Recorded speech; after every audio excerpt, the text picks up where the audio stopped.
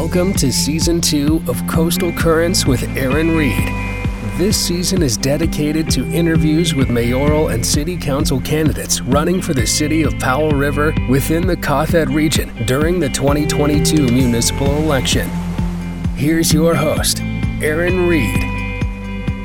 Welcome to Coastal Currents. I'm your host, Aaron Reed. On this episode, I am featuring Maggie Hathaway. Maggie is one of 3 candidates running for the mayor for the City of Powell River in the October 15th, 2022 municipal election. Here is Maggie's submission. Maggie Hathaway grew up in North Vancouver and moved to Powell River in 1979, 43 years ago. She is almost a local. Maggie worked for the City of Powell River for 14 years, 2 years in administration and 12 years at the fire department. She then moved on to spend 8 years at Legal Aid, where she represented folks with poverty law type issues, residential tenancy, WorkSafe, family law, and even a little criminal stuff. From there, she was employed by our MLA Nicholas Simons for 13 years. Many of the same issues she handled at Legal Aid, she dealt with at Nicholas's office. She has been on council for 14 years. Her portfolios have included housing and other social issues, communications, and emergency services. She golfs in the summer and curls in the winter. Please join me in welcoming Maggie Hathaway. Welcome to the podcast, Maggie. Thank you, Aaron. Thank you for joining me.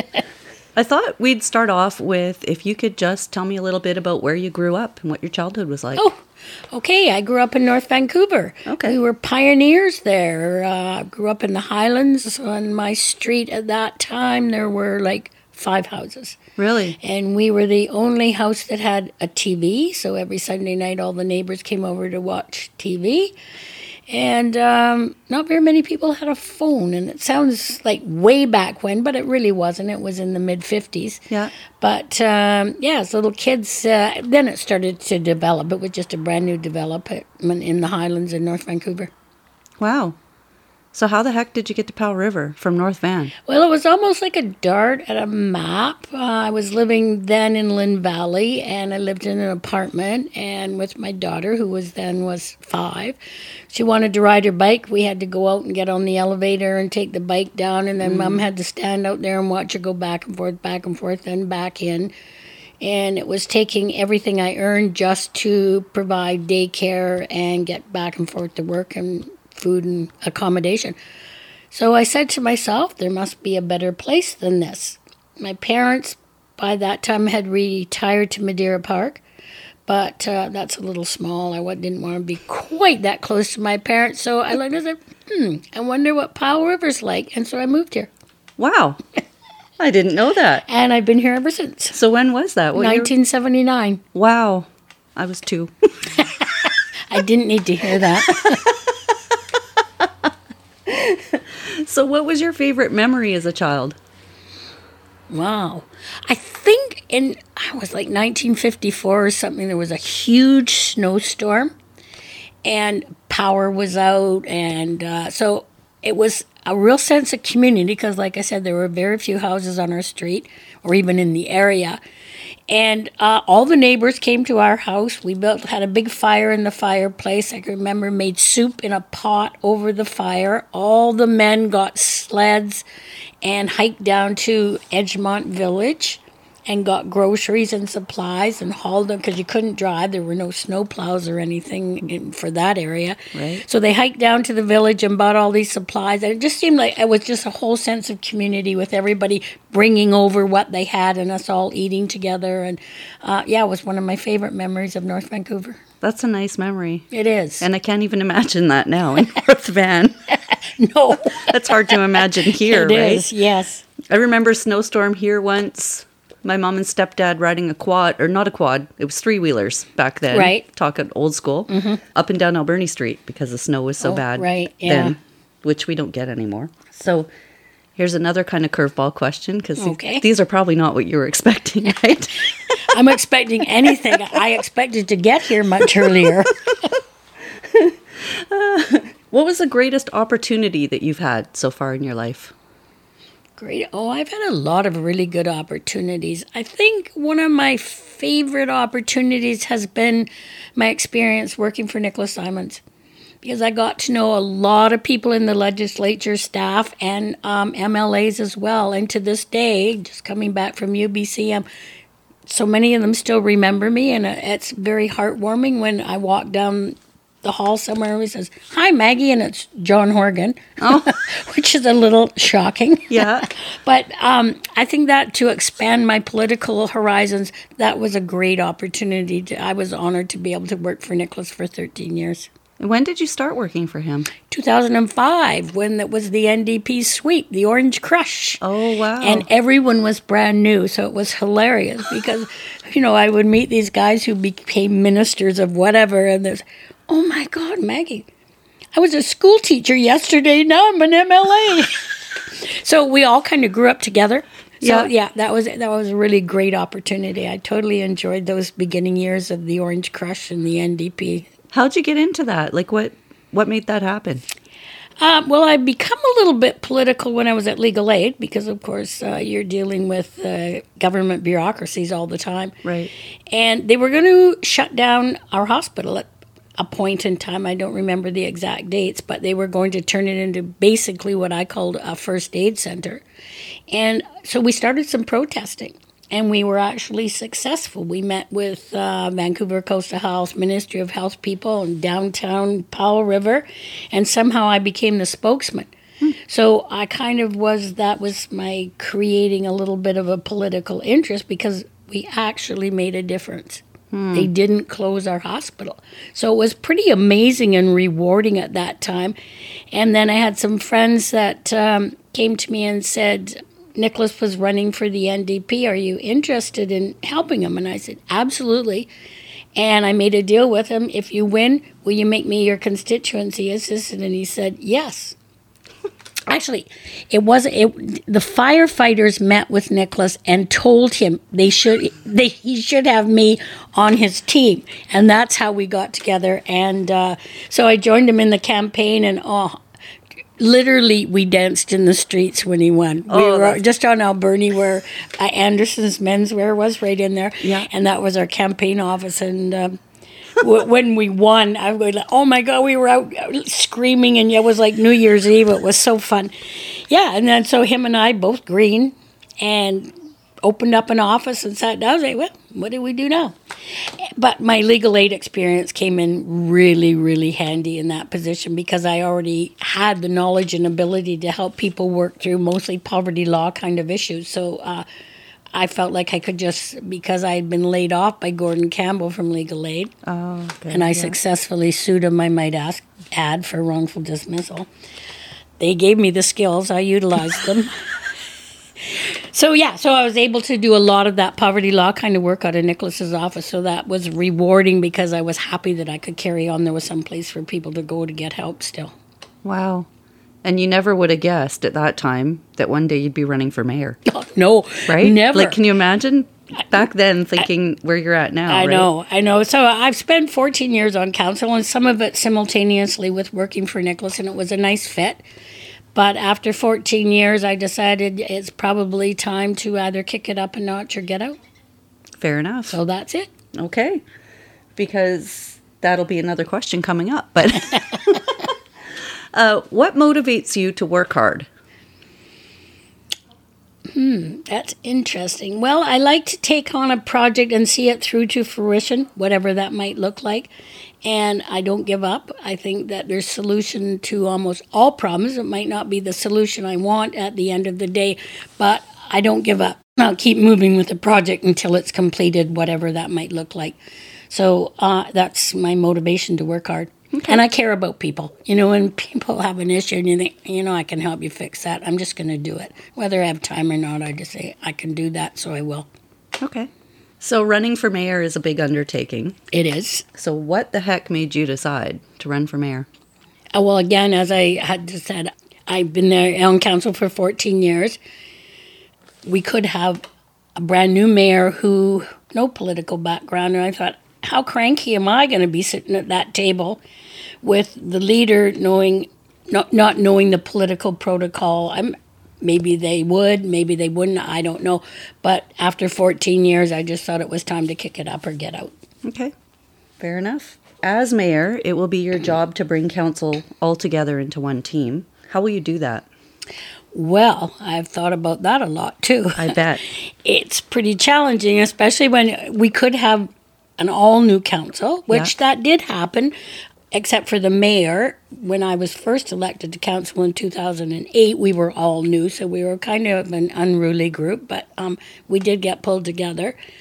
So first of all, you need to lay out a protocol, which I'm already thinking about, what my protocol wants to look like, how we behave in council chambers. We have a procedure bylaw, which everyone will be given a copy, and these are the procedures. I just have a few changes I'm thinking about for that bylaw. And then staff will help us work through strategic planning. So it's reviewing everything that the previous council has put into place and what their plan is and what their... I always call it the to-do list. Yeah. And because there's a list of things that still need to keep moving forward. And through that strategic plan, I think that's where you can get the bonding happening, that you can form the group into a cohesive group that are working together and understand that when we do decision making and you can argue your point, you'll have every opportunity for your input. If you get defeated on your opinion and another opinion moves forward, then we must move it forward as a team. Right. That you can't, we don't want somebody that says, well, I'm not going to help because I didn't get my point across. So that's how it works. And for the 14 years I've been on council, we've had huge disagreements, but they're always politely done, well done. And I've actually had somebody change my mind, been had a position, and then somebody makes a great argument, say, you're right, I hadn't thought of that. So it's a good process to go through, but I just would never like to see it deteriorate into any kind of confrontation. Right. Yeah. So, non-confrontational kind of governance is how I like to go. Nice. Which local election issues do you feel the most passionate about, and why? Wow. I think all the election issues are important. Just let me look at my little list here and see what I have for issues. I think we need to be very concerned about the dam that people have talked about, the power and it being sold to the United States. I had the opportunity to meet with some higher-ups with Brooksfield or Evolution when I was at UBCM. And they don't like what they're doing either. They just say right now they're not allowed to sell their power into the hydro grid. So they have no place to sell it because there's no tenant on the mill lands. But they've got staff. So they have to move forward. So they're hoping this will be a temporary measure. And they quite sincerely said if things work out, they're actually hoping to withdraw their application, that they would rather sell it into the mill site to whatever tenant might be there. But for them, they're just staying alive. Right. BC Ferries is a mess. And the minister has actually suggested that it is a mess. And when we met with the minister, we talked about the black market for reservations on the ferry. And he goes, the what? Black market. You can buy a BC Ferry reservation on the Lower Sunshine Coast. This is just wrong. It shouldn't be allowed to happen. And he welcomed us after the election to come and sit down with him and talk about how we can find resolution to that. And I'm thinking of things like a Powell River lane at the ferry, just like there's lanes for trucks that get priority loading. Yeah. Because we can't help it if the ferry here is late and makes us late down there, then your reservation's no good, even if you have one. Yeah. So those things are wrong, and I think we can do it better. And they've done some house cleaning on BC Ferries on their board. So there are going to be new people in there too. So maybe we can brainstorm some things that will work better for Powell River, because right now it's just clearly not working. I haven't gone anywhere this summer because I'm not going to take the ferry. I'm the same way. Yeah. So that's another one. Crime, big issue. Yeah. And if we didn't have the supportive housing facility in place, we would have a tent city here, like other communities do that don't have the housing. We're pretty close to having the homeless all housed. The crime aspect, the federal government passed a piece of legislation, Bill C-75, and it's being referred to as the catch and release legislation, because that's exactly what it is. These people need treatment. They don't need jail. I couldn't agree more. Yeah. But you forgot the treatment component. So that's a component that's missing. Powell River is getting treatment for people that are in the supportive housing or homeless, and there'll be some more beds attached to that, I believe. And we're getting, there's a contract for $6 million over the next 3 years, so $2 million a year to provide for treatment. We also met with Minister Heyman and talked about putting a trades program in the supportive housing, so people could come out of the housing with a trade. Or maybe they already had a trade in the past and they need to renew tickets or that kind of thing. So that's something I'm work through restorative justice instead of the regular justice system, because that's not working. The police do their job, they arrest them, and it's not a lot of people that are committing these crimes. They arrest them, they take it to Crown, and previously Crown would put it through to lay charges, and the judge would throw them out.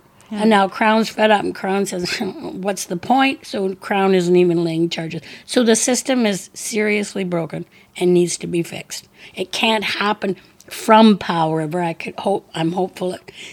The northern communities all got together and created, they met with the Attorney General and others, and I think there was just a report released. There was a couple of professionals, a criminologist, and what was the other person, I don't remember, who did a study on the justice system in BC and just released a report. So I think we're going to see some changes coming sooner rather than later, which is a good thing, because it is bad, that people are afraid and they need to be able to feel safe in their homes.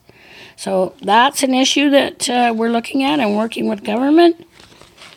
Taxes is another issue. Always, we need to find an industrial tenant for the mill site, or several tenants or owners, somebody to create some industry there so that they can pay taxes. We get one more year out of Catalyst, and that's guaranteed through our agreement with them. So we will get those, I think it's $3 million or something in the coming year in 2023.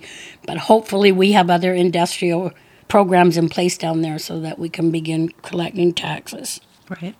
Housing, that's one of my favorites that I'm passionate about. We had the housing needs assessment done, and now we have a housing implementation plan, and it includes all kinds of housing, not just affordable housing, although a big component. The nonprofits have stepped up big time in providing affordable housing.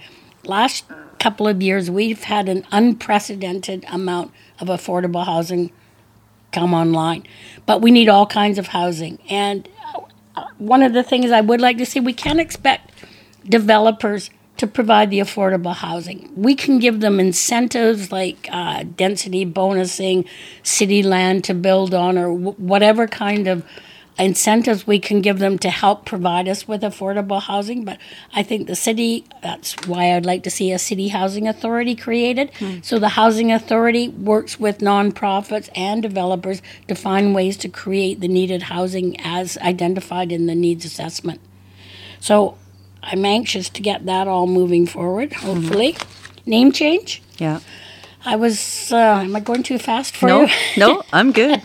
So name change, I was on the joint working group, and it went very well, and the educational component of name change warmed my heart, because I heard a lot of times people, I didn't know that, and none of us knew. Yeah. That I grew up through residential school era, and I didn't know, and people just didn't. It was kept very, very quiet.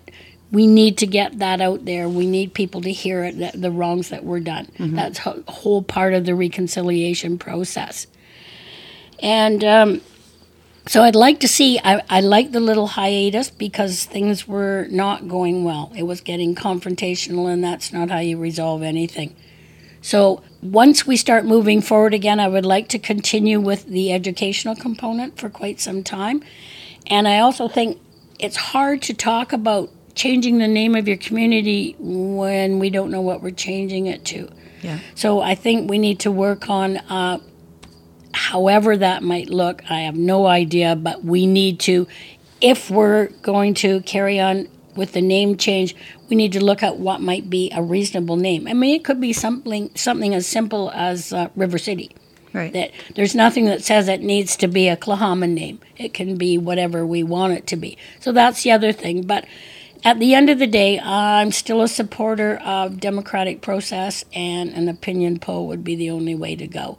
And just because people are confused about opinion poll and referendum is something that you do when you want to spend money and you need the taxpayers to agree to it. That's one thing. And this is nothing more than a referendum, but they changed the names for non-binding referendum to opinion poll. Okay. So, yeah, there's some that you must have a referendum and you must abide by it, and then there's some you don't, so they're now called opinion poll. So it's nothing really different. They just changed the name. But I think that probably needs to happen at the end of the day. In economic development, we need to move forward with all the programs that we're currently working on, plus more.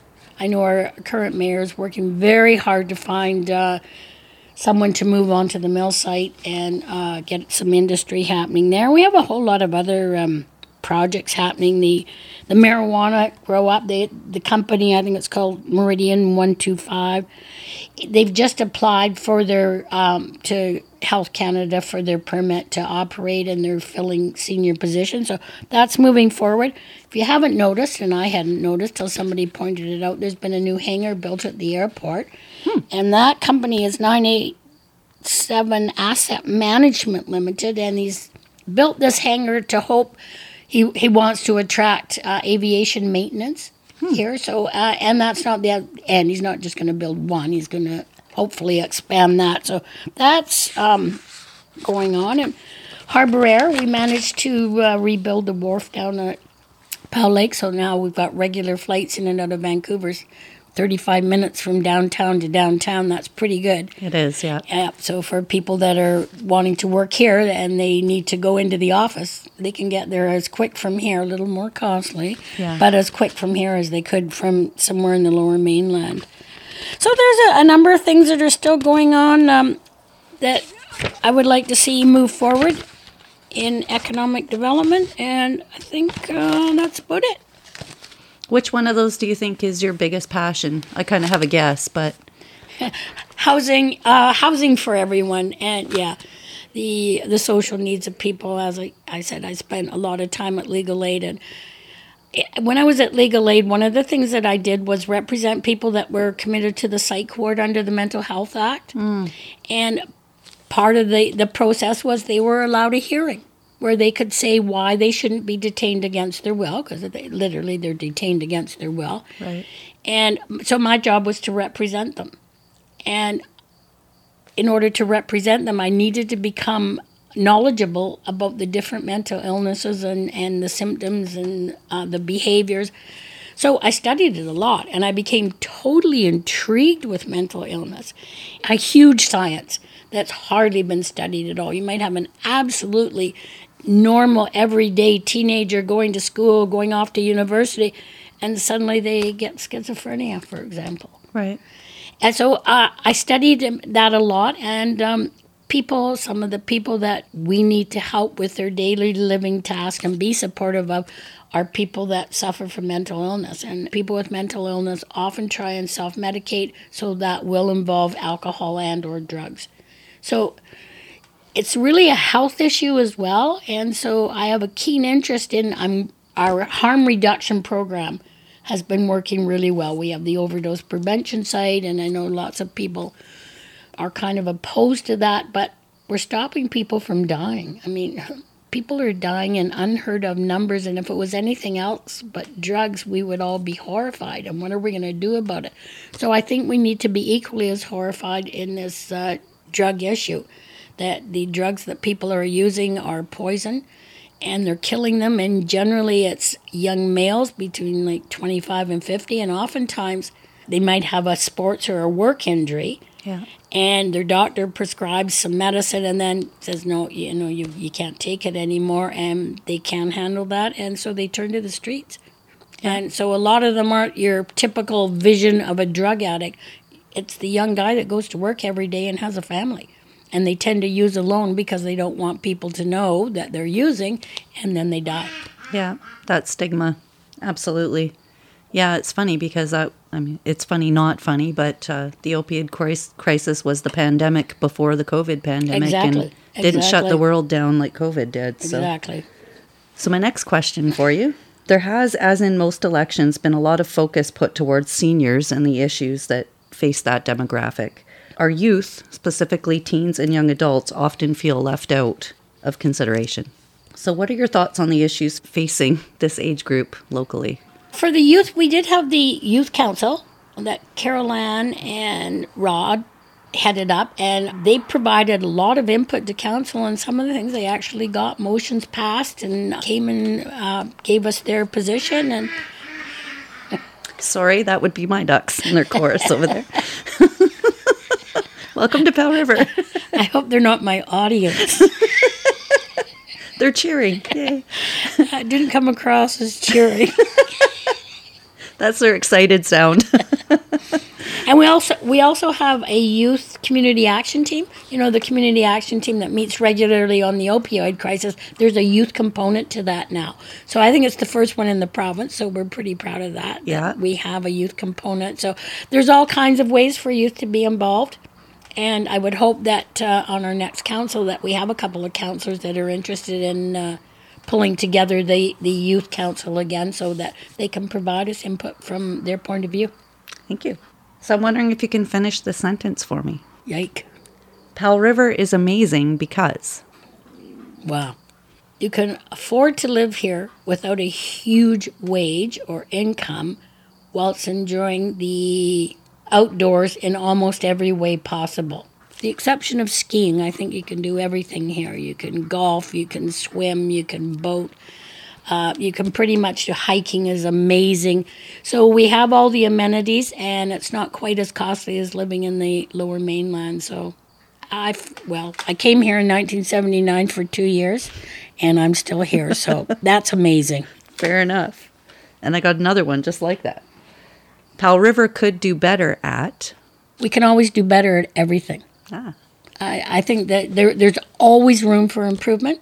And sometimes we think on council that we're doing really well. Like, oh, this is going right. And then somebody comes and tells us something. Oh, I hadn't thought of that. So public input, I encourage the public to come to council and tell us what they're thinking, what they'd like to see, because we do listen to it. And more often than not, we react to it.